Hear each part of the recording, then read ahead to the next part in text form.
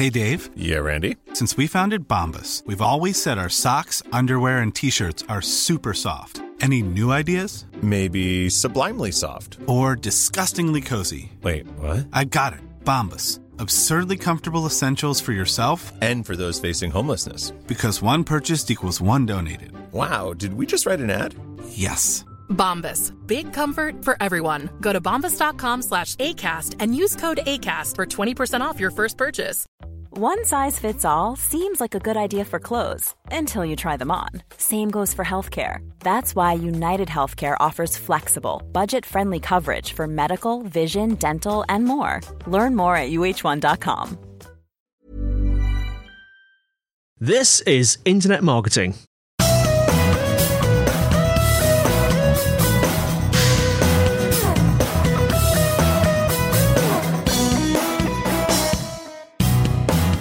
Brought to you by Site Visibility at sitevisibility.co.uk. This is Internet Marketing. Now, before we start today, we'd like to encourage anyone looking for help with their digital marketing to get in touch with Site Visibility.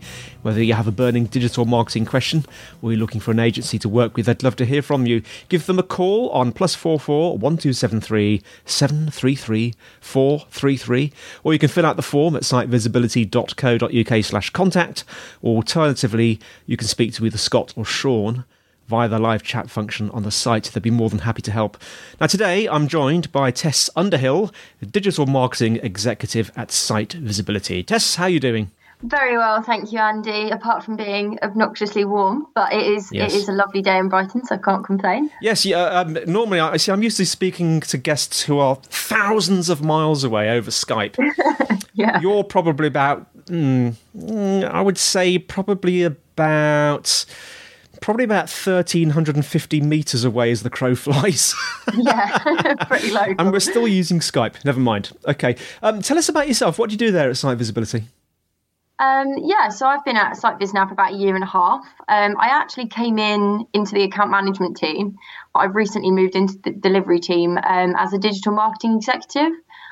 So mostly I work on tasks like producing on-page and blog content, working on content marketing strategies with the team, doing competitor analysis, and also performing technical and content audits kind of across our client portfolio, really. So a range of different tasks. And before working at SiteBiz, I actually worked kind of in-house for a lot of brands. So I've worked for Monster Energy and Sailor Jerry Rum. Yeah. And Oakley, and kind of, working within those big sort of larger brand entities and seeing how they work. But I actually also ran my own strength and conditioning fitness business for 3 years, which was really awesome. Worked with a big wide variety of people.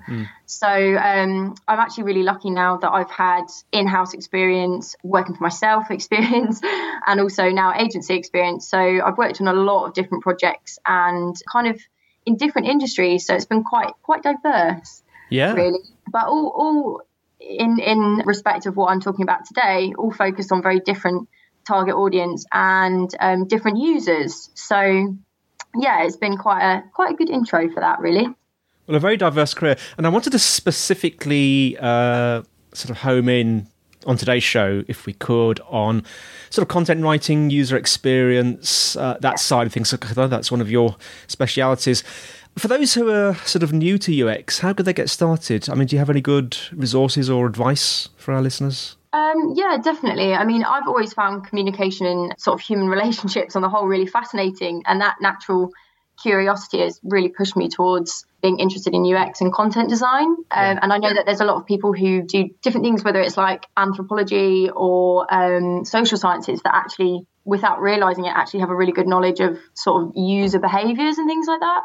Yeah. So anyone who has not actually had much of an introduction to UX or content design before but works in digital, I definitely recommend going to some talks at Brighton SEO, which is our sister conference, or my personal recent favourite, which is UX Camp Brighton. And actually at UX Camp, which this year was in the Skiff, brilliant. And that sort of started me off on a more, I guess, like official journey looking at user content design in a user-centered way. But there's also, there's some great Slack threads you can follow, and Twitters like @LadiesThatUX, which is obviously for women in UX. Yeah. But I think I think UX and UI design is something that's been quite well known in the digital space and has been around a while, but user-centered content design as its own role is now becoming more and more important alongside these practices. And it's something that can actually really be easily implemented in people's roles. You don't have to be a content designer necessarily to incorporate those practices. For anyone else that hasn't had necessarily an introduction to it, a really good example of how content design has been implemented within actually the government digital service. GDS, yes. Yeah. which is a massive thing at the moment. I'm sure a lot of people have noticed the kind of overhauls they've done and improvements they've made. Yeah.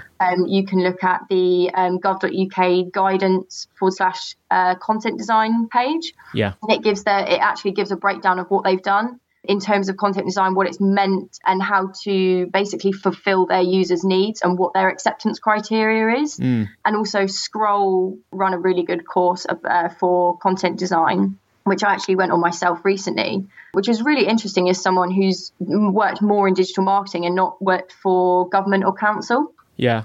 We'll put that GDS link in the show notes, actually. I wanted to just talk about, because there's a obviously there's a lot of different ways that you can communicate with the audience. And I know internally sometimes within businesses there can be sort of mixed opinions about how to communicate with them. How should businesses decide what the right sort of content or wording or message is probably a better word is for their users?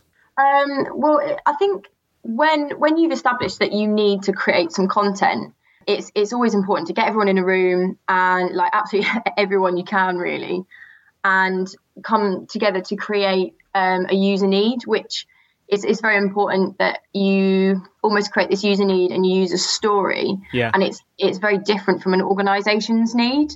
So, an organization might want to tell you necessarily about how long they've been running and all the processes they have, but actually does the user need to know that? So it's very important to have a user story and a need before producing content. Yeah, it's almost like starting with the end in sight, isn't it? Absolutely, yeah. and it helps everyone within the organisation, whether it's whether you're a 1-2 person kind of marketing department or whether you're working for a huge corporate. Everyone involved with the content creation process should have empathy for the user, and actually establishing a user need and a user story will always kind of help you come back to that original empathy for your user. Yeah. So, for example, this is a really good example because it's scalable. Yeah. Let's presume we're working with a local MOT and servicing garage. And so a user story for them could be, I'm a busy office worker who wants to book an MOT. I need to have my car picked up and dropped off at work so I can have my car road legal and ready for the weekend. Yeah. So, for example, having information, like, if they wrote information about what they use for the MOT or what order they check things isn't necessary for that user's need. Yeah. The user doesn't care necessarily about what they don't need to know about. They just want to easily be able to see from that page or through an app or whatever you are designing to be able to see what services they offer, and if there's a pick up and drop off service, how they can book it, what location that covers, where to find the garage and how to contact them. So they're all things that will actually directly meet a user need rather than just kind of a lot of businesses, they're fulfilling an organization's need to sort of inform the user about what they feel is important to them, but actually it's an internal importance. Yeah. It's tremendously powerful actually working in that way. I mean, we do a very similar thing in software development. We have this notion of a user story where if we're developing a piece of software for someone, rather than sort of go down the technical path immediately and think of all the different things we could do, we start off with, well, what's the user looking for? It's a very similar process, and it's very, very good at sort of shaving off all of those sort of tangents you could go off on, isn't it? Yeah, absolutely. And I think it's very important that each piece of content that you produce, whether it's a singular page or an app or whatever, is always focused on fulfilling that user need. And then it's continuously iterated until it meets that acceptance criteria.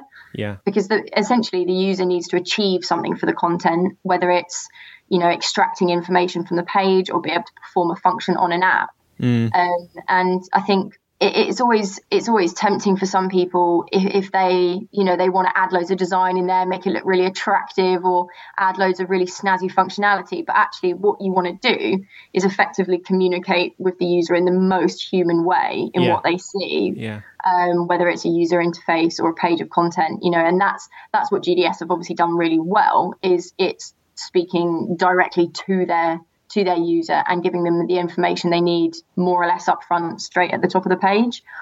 I think it's always important that when designing content, you use the language that your users use. So this is when you need to consider SEO best practices and keyword volumes, but also remember that you're designing the content to communicate with the human being. So there are points where you do need to let common sense choose where to draw the line for your specific business or project. And that's when kind of brand identity and everything comes down to it. But we have had situations with clients where, despite potentially helping something rank more, it does make sense from a user experience perspective to word something slightly differently. So that's when the knowledge of a brand internally does come in really useful. Yeah. So what are some concrete things you can do then to get this when you mentioned getting the language right, what are some things you can do to achieve that goal?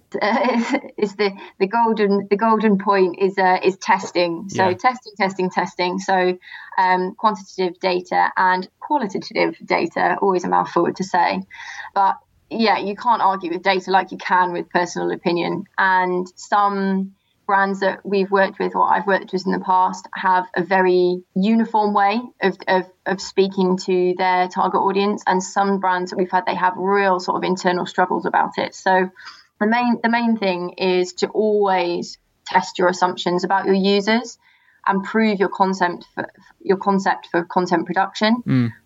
It could be a really expensive project for website design, having to prove your hypotheses to senior teams to justify the spending. It's a known sort of saying in UX that you're always usually wrong about your users. So potentially doing proper testing will help you save money and a potential redesign in the long run. So for example, I worked with a business actually that created an app to work with their product, but they didn't collect any data about their user first and just purely worked on the aesthetics.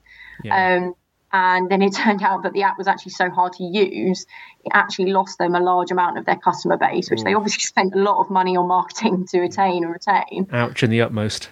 And then, obviously then that increased their customer service costs, which we worked out, which was nearly 50%. Oh. So then all costs, which could have then been saved by proper testing. And I think people get put off by initial cost of testing, especially qualitative when you're doing it in person in focus groups and such. But actually there was a study done recently in the US that found that 82% of US consumers bail on brands after bad customer service. Yeah, that doesn't surprise me. Yeah, which was something that was published on TechCrunch. And it's it's a killer, really, but it's worth doing. Absolutely. Here's a cool fact. A crocodile can't stick out its tongue. Another cool fact, you can get short-term health insurance for a month or just under a year in some states. United Healthcare short-term insurance plans are designed for people who are between jobs, coming off their parents' plan, or turning a side hustle into a full-time gig. Underwritten by Golden Rule Insurance Company, they offer flexible, budget-friendly coverage with access to a nationwide network of doctors and hospitals. Get more cool facts about United Healthcare short-term plans at uh1.com. There's never been a faster or easier way to start your weight loss journey than with PlushCare. PlushCare accepts most insurance plans and gives you online access to board-certified physicians who can prescribe FDA-approved weight loss medications like Wegovy and Zepbound for those who qualify. Take charge of your health and speak with a board-certified physician about a weight loss plan that's right for you. Get started today at plushcare.com/weight-loss. That's plushcare.com/weight-loss. plushcare.com/weight-loss. I'm Sandra, and I'm just the professional your small business was looking for. But you didn't hire me because you didn't use LinkedIn Jobs. LinkedIn has professionals you can't find anywhere else, including those who aren't actively looking for a new job, but might be open to the perfect role, like me. In a given month, over 70% of LinkedIn users don't visit other leading job sites. So if you're not looking on LinkedIn, you'll miss out on great candidates like Sandra. Start hiring professionals like a professional. Post your free job on linkedin.com/people today. So quantitative data, I know some of our listeners get slightly confused by the difference between quantitative data and, well, I certainly do. I'm putting it onto my listeners now. Quantitative data and qualitative data. Just give us a bit of an example and just chat briefly over the two different things. Yeah, so quantitative data. So that is, at Site Visibility, we use Google Analytics. Yeah. Data from Keyword Planner, SEMrush, Stat, Google Trends, Moz, BuzzSumo. So it's essentially hard numbers which will tell you which terms or keywords are not only the highest search, but also the most popular at different times of the year. So typically covering a higher number of your user audience. So it will help you find out favoured terms over another term, i.e. something like car rental versus car hire. So it can help you make key decisions in terms of what you might put on your homepage, for example, or title tags where you want to rank, but also use the most commonly searched term. So it helps to kind of kill any internal arguments about which is the favoured term. It's just hard data to prove which one's the correct one to use. Yeah. And then qualitative data is so user testing, anything from phone, video interviews, surveys, actually working directly face-to-face with a focus group to ask someone to actually complete a function on your website or app and observing how they use the product or interact with it. If it's a piece of printed content, getting them to colour it in with pens, of which is easy to understand, what's not easy to understand. And this kind of data is usually typically be done with a smaller number of user audience in a focus group. But you can, if you can't do it in person, you can also use platforms or tools for this. So usertesting.com, UserSnap, Usability Hub and UserZoom are all ones that we've kind of used at times and that I've heard of as the most popular ones for that, really. Yeah, sure.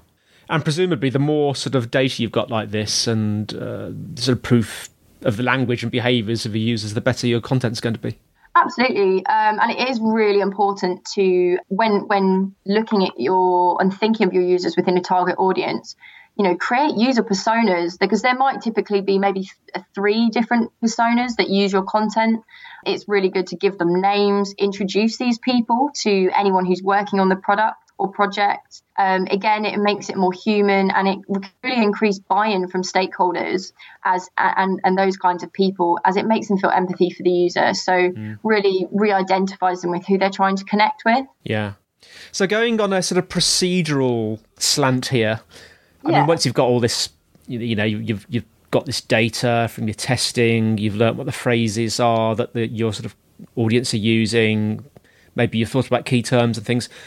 What's the next step? What do you actually do with all this information? Well, the next step is definitely the kind of guides that you're going to create for your organisation or your brand. Yeah. So these would be things like tone of voice documents, brand guidelines, or content guides. So really good examples of brands that are doing this well. MailChimp has a fantastic content guide. Uber has a good one. Asana has a really good one. And so does The Guardian.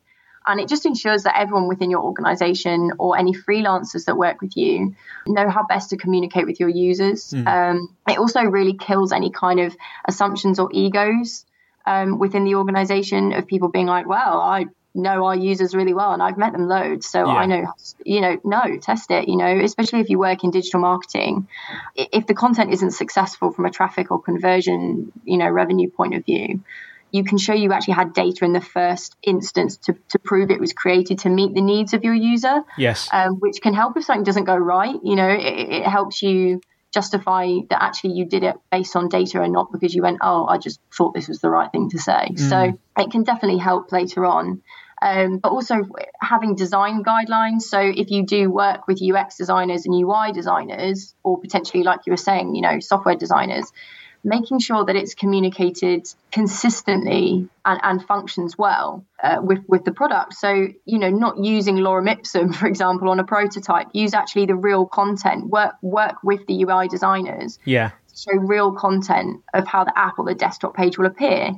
as it might actually improve the design layout in the end. And actually, if you show real content to user testing, you're going to have much better feedback than if it's just lorem ipsum. I know that, because I've spoken to you before, that you're sort of very an advocate of using the active voice rather than the passive voice. And tell us a bit about that, because I always get the two very mixed up.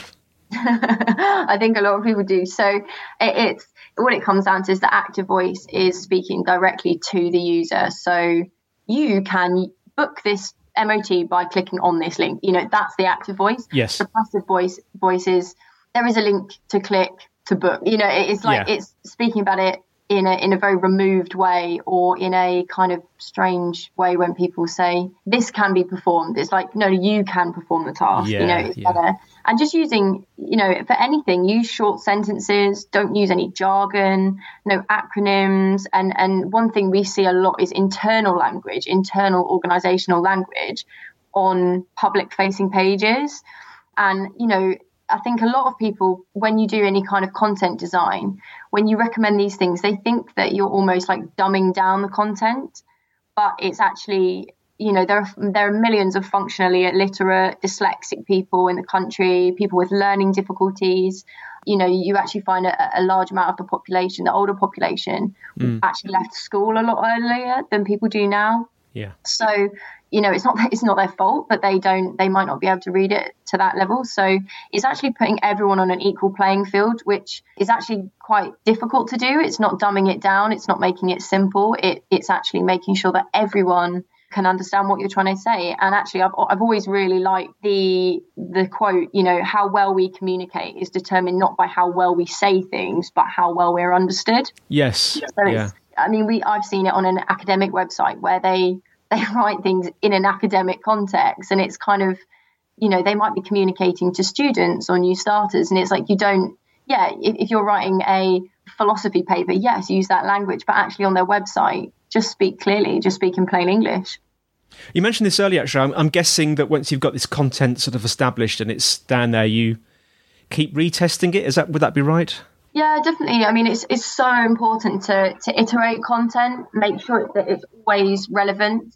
Don't. I think one thing we see a lot with websites that we audit is where businesses have let their website just get huge and just keep chucking on more content without actually reviewing what they've got and seeing if there's actually a page that can currently service the same user needs. Yeah. So we have a client that provides kind of like a communication technical service, and we did an audit for them, and there were 4 pages where they could have had one in a lot of different situations per service they offered, which then, the bigger your website is, the more expensive it is to maintain. Yeah. But also from a SEO point of view, if you have pages that are all about the same thing, they're probably using similar keywords, which could potentially lead to cannibalization of your traffic, which will be detrimental to your SEO and to your rankings. So if you had some top tips or some takeaways for our audience today, and you had to boil it down to, I don't know, maybe 3 top tips, what would they be? Definitely the one that I just mentioned. So iterating your content, make sure it's always relevant. But mainly the overriding thing is to always get someone to proof your work before it's sent to a client or published. Some really effective ways you can do this is by doing a content crit. So getting your content up in a room maybe of 2-3 different people and just getting them to go nuts on it, basically, in a very unbiased, kind of very impersonal way. Just be straight up about it. Yeah. Pair writing works really well. It's something that I do with the content executive here, Chloe. We both, if we're writing for the same client, we'll do pair writing. So I'll write something, she'll write something, and then we'll swap and crit each other's work. Do you literally share the keyboard like in pair programming? To be fair, with that good mates, we probably would. But no, we do sit next to each other though. But yeah, no one, not at all, regardless of how experienced you are, no one is beyond making spelling or grammar mistakes. Create a system for writing. So when you actually begin this process, make sure that everyone within the content sort of team or anyone on the project in general knows what the process is for proofing, editing, approval, and then publishing. Yeah. Trello boards work really well for this. I know a lot of people use Agile, Kanban boards, Scrum boards, things like that. just give yourself a system, because it makes it, you actually end up saving a lot of time, and it's so easy to just inform the whole team, including the account managers, of who's doing what the progress is, are there any blockers? And actually, if you have people away on holiday or new starters, it makes it a lot easier to get those people back in on what's going on. Well, Tess, thanks so much for joining us today. How can our listeners find out more about you and what you do at Site Visibility, and indeed Site Visibility? And indeed, Site Visibility. Well, obviously, yes, follow us. Site Visibility on Twitter, at Site Visibility. And my Twitter is at Tess_Underhill, like the Hobbit. Although my Twitter, I will warn you, it's mostly pictures of our office dog Tango, or me ranting at train companies or brands with a really bad UX or customer service. And I do actually post up a lot about techno. So yeah, be prepared for that. But yeah, by all means, follow us. And yeah, definitely get in touch with us at Site Visibility if any of the things I've spoken about today sound like challenges you're facing and you could use a hand. Brilliant. And just to reiterate, your Twitter handle is Tess, that's TESS _Underhill. Yeah, the underscore not spelled out, an underscore, and then spelled out Underhill with two L's at the end of it. Brilliant. Okay. Well, thanks, Tess, and thanks for our listeners. As always, show notes in the usual place, sitevisibility.co.uk/IM podcast. If you're enjoying the show, please leave us a review, because that would help us to get the show to more people and help more people. If you've got questions or suggestions, the email is podcast@sitevisibility.co.uk. You can tweet at sitevisibility. We have a Site Visibility group on LinkedIn. That's all from me, Andy, and it's all from Tess. Thank you very much for listening, guys. Bye. Thanks, Tess, and we'll see you next time on Internet Marketing.